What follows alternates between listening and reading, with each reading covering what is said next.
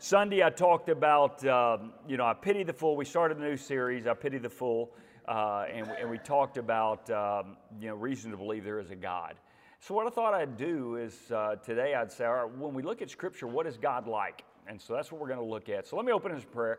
Father, thank you so much for these guys. What a joy it is just to hang out with them, laugh a little bit as we journey into the summer. God, now as we open your words, as your word today, and we look at who you are, who Scripture tells us you are, God, I pray that we would glean some insights as well as some encouragement as we search your word and see God, how we can be in more of an awe of an awesome and amazing God and the awesome and amazing God that we serve. In Jesus' name we pray. Amen and amen.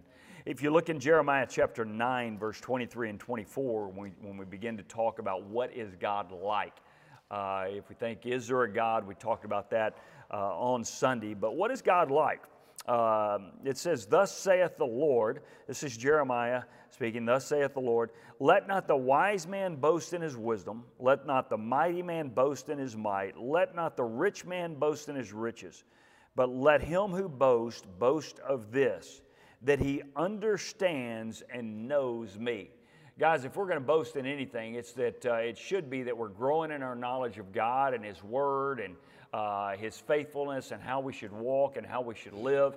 And so if we are going to boast, don't boast in your intellect or your IQ or your wisdom. Don't boast in your money. Don't boast even in your might or your strength.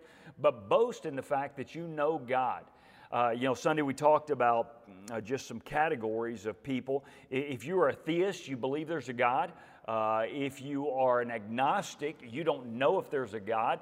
You're not going to say definitively, yes, there's a God, or no, there's not a God.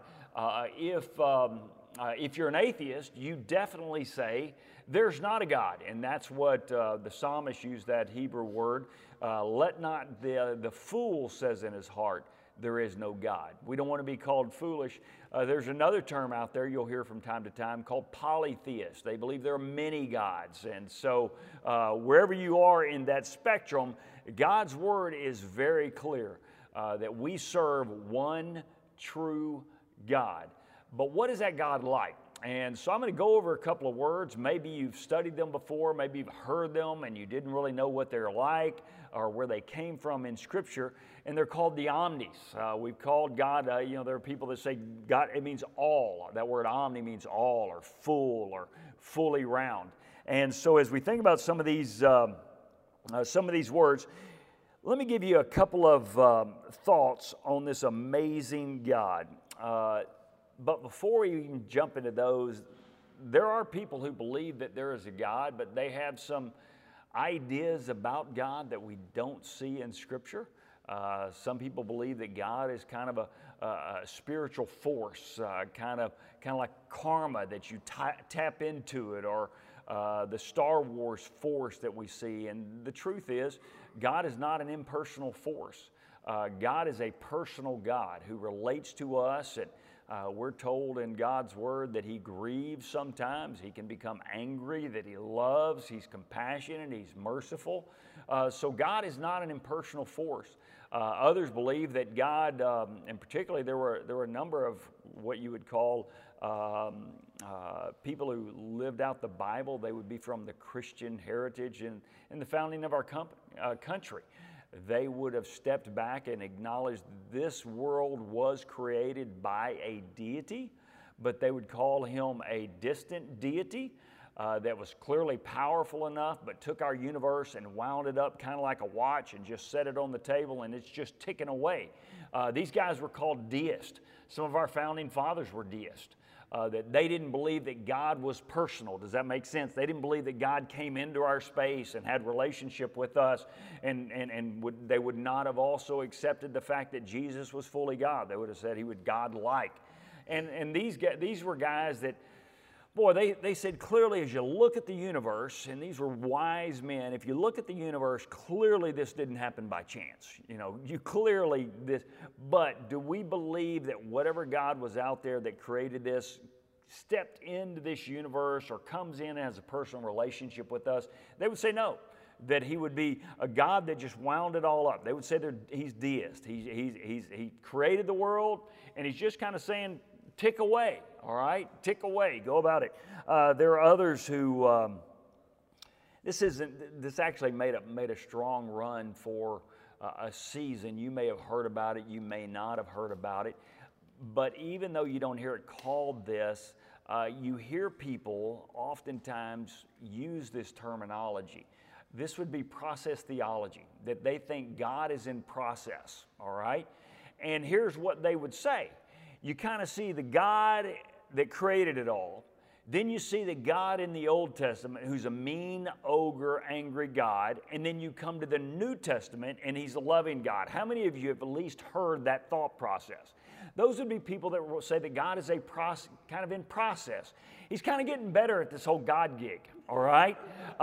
He's getting better. In the Old Testament, you see that he's angry and he's mad, and you go to like Exodus 34, he says, yet by no means will he leave the guilty unpunished. And then he talks about the wrath of, what God did against the Philistines. Then you come to the New Testament, and God shows up as Jesus, and he's just gotten better at this thing, and he knows how to love and have compassion on people. I want you to know you don't find that in Scripture. You don't find that in Scripture. What you do find in the New Testament is because God invaded, as I said when we talked about good and evil this week, God stepped into our universe in the person of Jesus Christ. It's easier to see God in the flesh. Does that make sense? It's easier to see that he stands there, and when Lazarus dies, it says he wept, right? And so we have a tendency to want to paint God in a different light. But if you look in the Old Testament, man, and we're going to look at some of these passages. God loves in the Old Testament. God's just in the Old Testament. In the New Testament, God loves in the New Testament. God is just in the Old Testament. What did Jesus say right there in the heart of the Sermon on the Mount? Broad is the way that what? Yeah, y'all don't study that part, right? Yeah, broad is the way that leads. How many of you think that sounds a little bit like judgment? But it came out of the words of Jesus. They neglect that. What do we focus on when it comes to Jesus? Boy, he who is without sin cast the first stone, right? And then go away, I don't condemn you, they don't condemn you. And so there are those who kind of have this idea that God, he was creator, then he created humanity, and he's kind of getting more loving, and he's moving more and more towards the grandfather God, right? That's just kind of the yes man, right? Like how are we going to know your granddaughter? She's the prettiest one out there, right? Where God looks at us, and Satan says, which ones are yours? Mine are the prettiest ones down there. And then we know that's a lie, because I look around. But there are those who believe that God's kind of in process. He's getting better. There are others who we oftentimes have a myth based on who we are in our background. There are some people that just see God as kind of a superhuman manifestation of what we want him to be. There are some people that if you hear them talk about God, God is like a celestial cop. He's always looking for you to run a red light, and he's going to pull you over, and he's going to write you a ticket, right? There are some people that's the way they see God. Others see God as a compassionate grandfather. Others see God as a mean ogre. And we want to be cautious and careful about all of those things. God might have cop-like characteristics from time to time. God might have dad characteristics sometimes. He's called Father most in Scripture. But there are times that the Father disciplines us. How many of you know what I'm talking about? There are times that he has a motherly compassion for his children, that we need to understand that. But we don't want to ever come to a place where we say, that is all God is. Because if you take the whole spectrum, God is all of those things. And so today I want to give you 4 omnis. You've probably heard of them. And if you want to now jump, if we're not going to boast, if we're not going to let the wise man boast in his wisdom, we're not going to let the strong man boast in his strength, and we're not going to let the rich man boast in our riches, what are we going to boast in? Let's boast in our amazing God, who has all the wisdom you and I could ever need, all the wealth you and I could ever need, and all the power and all the strength that you and I could ever need. And so we're going to go to Psalm 139, and I'm just going to show you a couple of things. The first thing I want you to know is God is, and we're going to see this in the first few verses of Psalm 139, God is omniscient. Omniscient. You might want to write that down. You may have heard that term before. How many of you is there anybody in here that's never heard that term? You've never heard that term. You've at least heard. All right, omni means all. It means full. It means complete. And then omniscient, he's all-knowing. That's what that word omniscient means. God is all-knowing. He knows everything about the universe, and he knows everything about you and me. God is never caught unaware.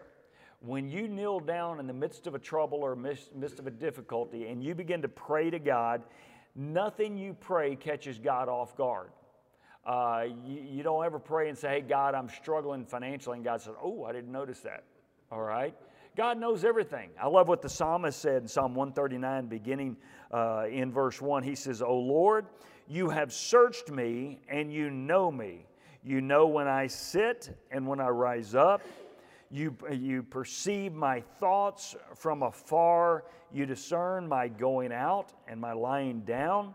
You are, listen to this, familiar with all my ways. How many of you have noticed all the my's and I's and my's and I's? Well, guess what that means? That God knows every one of your thoughts, every one of my thoughts, every time we get up, every time we lay down, every time we go in, every time we go out, every time we do well, every time we do poorly. He says, before a word is on my tongue, for some of you guys, this ought to be a warning shot right here. Before you even say it, before there is a word on my tongue, Lord, God knows it completely. Then he says, verse 5, you hem me in behind and before me. You have laid your hand upon me. Such knowledge is too wonderful for me.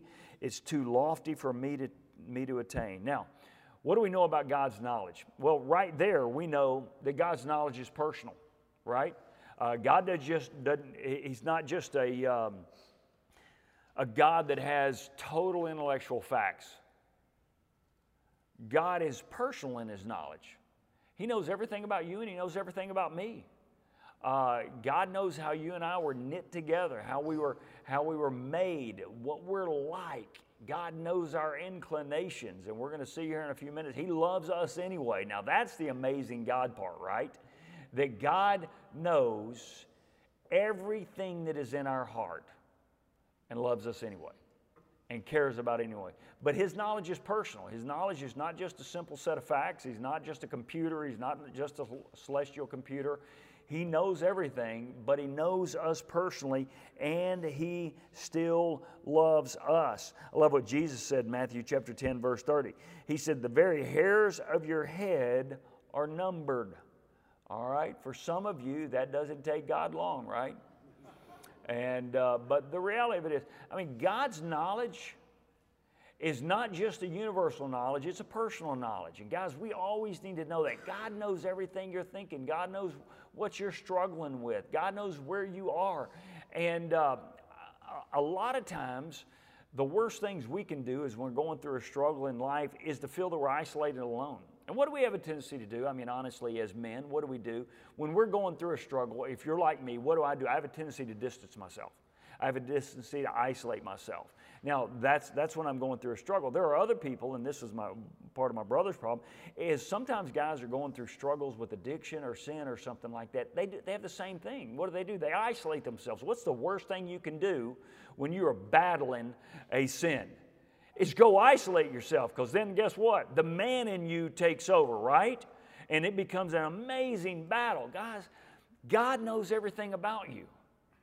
God knew everything about you before he sent his son to die for you. Think about that.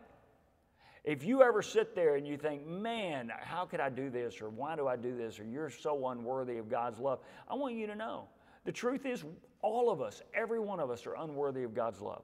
Every one of us. But because of who God is, he loved us anyway. And so if you ever get to the place or the sense, can God still love me? The word still shouldn't be in there.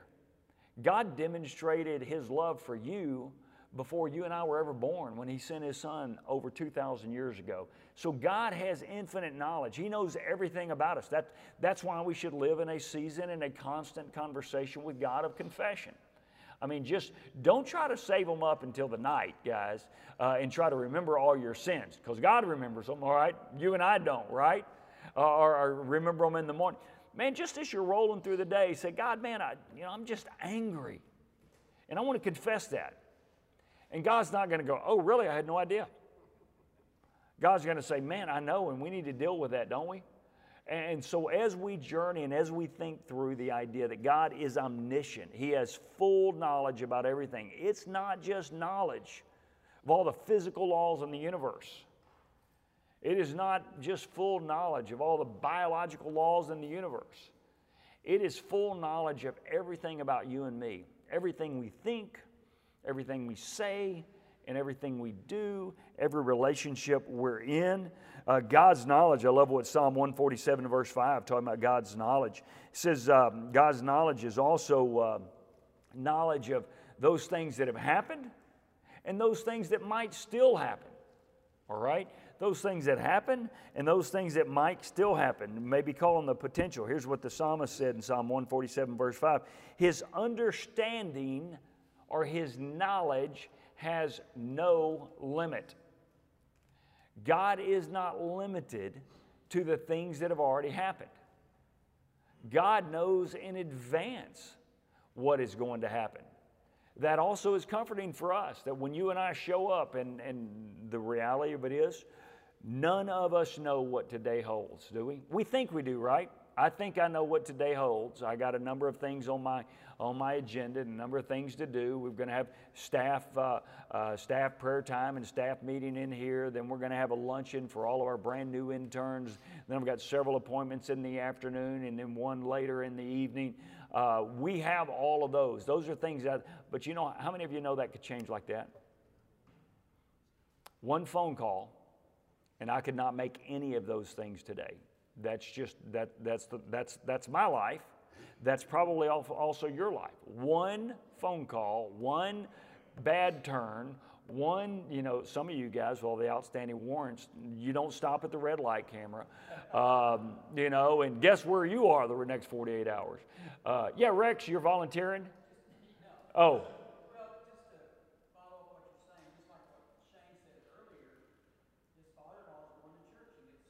Yeah.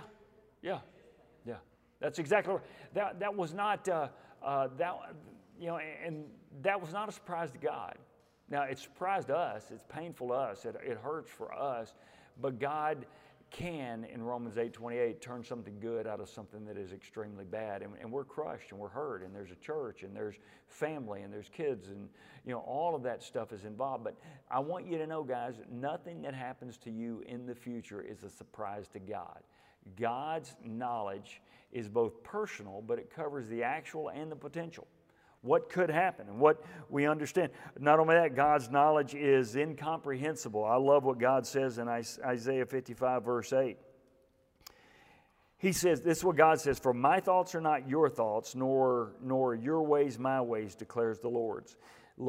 He says, as high as the heavens are above the earth," this is God speaking, "so are my thoughts higher than your thoughts, and my ways higher than your ways." Man, I want you to know, you and I can never fathom. We can never see anything from God's full perspective. God can let us in on a little bit of His understanding and in on a little bit of His reasoning when we look in His Word, but the reality of it is we will never see the full picture like God sees it. God sees the full tapestry from beginning to end, from creation of the universe till when He and His Son comes again to return to set up the new heaven and the new earth. God understands it all more than you and I ever will. So the first thing, if we want to talk about what is this God like, God is omniscient. He knows everything. There's not a thing that God does not know. And He loves us anyway. Let me give you a second omni, and we'll see this. We'll see this in Scripture. Second omni is omnipresent. Not only does God know everything, God is everywhere present at the same time. God is everywhere present at the same time. There is not a place that God does not exist. God is here with us. God is, in a sense, everywhere at the same time. Now, this is different than those who refer to themselves as pantheists, where everything is God. Those that see, about 90% of the Disney movies, where the trees are kind of God, and the trees have this force and stuff like that. God is not a tree. He's everywhere personally present at the same time. He is omnipresent. There's never a place that God cannot be and doesn't want to be. God's always available. God's always there, but He's always there in a personal way. Here's what the psalmist says, back to Psalm 139 if you're there. Pick it up reading in verse 7. Here's what the psalmist says, talking about God's omnipresence, God's everywhere. He says, "Where can I go from your spirit, Lord? Where can I flee from your presence?" He says, "If I go up to the highest heavens, you are there. If I make my bed in the depths of Sheol, you're there." He says, "If I rise on the wings of the dawn, and if I settle on the far side of the sea, even there, God, your hand will guide me. Your right hand will hold me fast." He says, "If I say, surely darkness will hide me, and light will become night around me, even the darkness will not be dark to you. The night will shine like the day, for the darkness is as light as day to you." And as we think about that God is present everywhere. There's not a place you and I can go that God can't show up. Some of the most interesting testimonies that I've heard as a pastor, I would say kind of prodigal testimonies, that people have run from God and found themselves in some of the most God-forbidden places, and there they found God. Remember the prodigal son? He's out there, he's wasted everything, he's wasted his inheritance, he's out there feeding the pigs, and he comes to his senses. What happened? He had one of those God moments that says, "You know what I need to do? I need to come back to my father's house. I need to go back to my father. I need to go confess my sin." And on his way back, what does he do? He says, "Man, I'm going to go in and I'm going to tell my father I'm not worthy of being your son anymore. I'll just be a servant." He goes, "I'm going to confess my sins." And he says, "I've sinned against you." That's what he rehearsed the whole way back. Now, the prodigal didn't stand out there and say, "I'm a child of God, therefore God, tell my dad to come here and bring me some more." There needs to be seasons of repentance, but there are no places that you and I can go that God doesn't show up. Those seasons that God will be there, those God moments, sometimes when you're on the far side of God's will, when you're in the darkest part of your sin, when you're in the most difficult place you can possibly imagine, that's where God still is. So guys, if you ever find, and I will tell you, this doesn't just have to do with location. Sometimes this has to do with emotion. Man, there are people that I've known, they struggle with the deep, dark emotions. And sometimes it's all right in here. Does that make sense? That I'm all alone, no one loves me. You have a prodigal mind. Anybody know what I'm talking? You at least know what I'm talking about, right? That your mind has spent all the truth that you possibly have, and you can get to a place or a space where you say, "No one loves me, no one cares for me. The world would be better off without me." I want you to know God will show up there. God will show up there in that season and tell you that's a lie. Because God will say, "I created you, I created the way you are, and I'm showing up right here. And I'm with you." And so I want you to know, even in the furthest parts of your disobedience, God cares and will show up. Even if you take on the wings of an eagle, even if you go to the far side of the sea, God is present and God is there. Now, as I think about what that presence brings, I think it should give us peace. Think about Psalm 23. When we think about God's presence being there, I love Psalm 23. He says, "The Lord is my shepherd, I shall not be in want." He says, "He makes me lie down in green pastures. He leads me beside quiet waters. He restores my soul.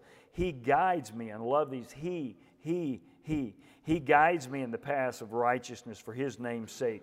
He says, even though I walk through the valley of the shadow of death, I will fear no evil." Why? Because God, you are with me. Your rod and your staff, they comfort me. Then he says, you prepare a table before me in the presence of my enemies. You anoint my head with oil, and my cup overflows. And then talking about his future, surely goodness and love will follow me all the days of my life, and I will dwell in the house of the Lord forever. Man, that gives us peace. What is David saying? He goes, man, it doesn't matter if I'm sitting at a table with my enemies and I'm surrounded. It doesn't matter if I'm in the darkest parts of my life. He says, God, His presence, God is there, and God will bring us peace. I think there's another passage. God's presence everywhere will bring us protection. I do believe that God protects His people. I can look back over my life, and I can think back over my life. There have been some clear times that God has protected me. There have been other seasons in life that I felt like God removed His hands from me and said, all right, that's kind of on you. Now, does that mean that Christians don't go through struggles? I always love to hear the testimony, and we oftentimes do, that, I was real tied in because I'm from the Houston area back a couple of years ago when they had that hurricane and everything around there flooded. There's some great testimonies of people giving testimony to the Lord that the Lord preserved their house. Does that make sense? Well, but there were another 1,000 Christians that lost their house. Does that make sense? So God protects us, which brings us peace, but there are times that God lets us go through stuff. There's nowhere in Scripture that we are promised that God will protect us from every earthly harm. Newsflash, all of us will die someday. Guys, if y'all didn't know that, the statistics are staggering. About 1 to 1, all right? And so that doesn't mean that, now what do we all want to do? We want to postpone that as long as we can, right? That's what we want to do. But there is a reality that it's going to come. It's going to show up. Death will come our way, sometimes sooner, sometimes later. We don't know when, we don't know why. Our job is just to serve God. But as David says there, man, our job is to move through with peace. Look at Psalm 27, verse 1. He said, the Lord is my light and my salvation. Of whom shall I fear? This is God's protection. He said, the Lord is the stronghold of my life. Of whom shall I be afraid? He says, when evil men advance against me to devour my flesh, when my enemies and my foes attack me, they will stumble and fail. He said, though the armies besiege me, my heart will not fear. Though war break out against me, even in the midst of that, I will be confident. What is he saying? When we think about God's presence with us, His personal presence with us, we're not going to walk around afraid. That doesn't mean that there aren't times that we are going to experience the same thing everybody else does, but there are also times that I know that I've been preserved, that God has protected me from certain things, and then I want to give Him glory in those seasons and in those times. So we have God's omni-knowledge, His full knowledge. We have God's omnipresence, His full presence. Here's number 3. You ready? God's omnipotence. God's omnipotence, His full power. God is all-powerful. God can do anything and everything. Go back to Psalm 139. I'll show you that from that wonderful Psalm, Psalm 139. It says, for you created me. This is David speaking. He says, you created me in my inmost beings. You knit me together in my mother's womb. I praise you because I am fearfully and wonderfully made. Your works are too wonderful for me. This is power.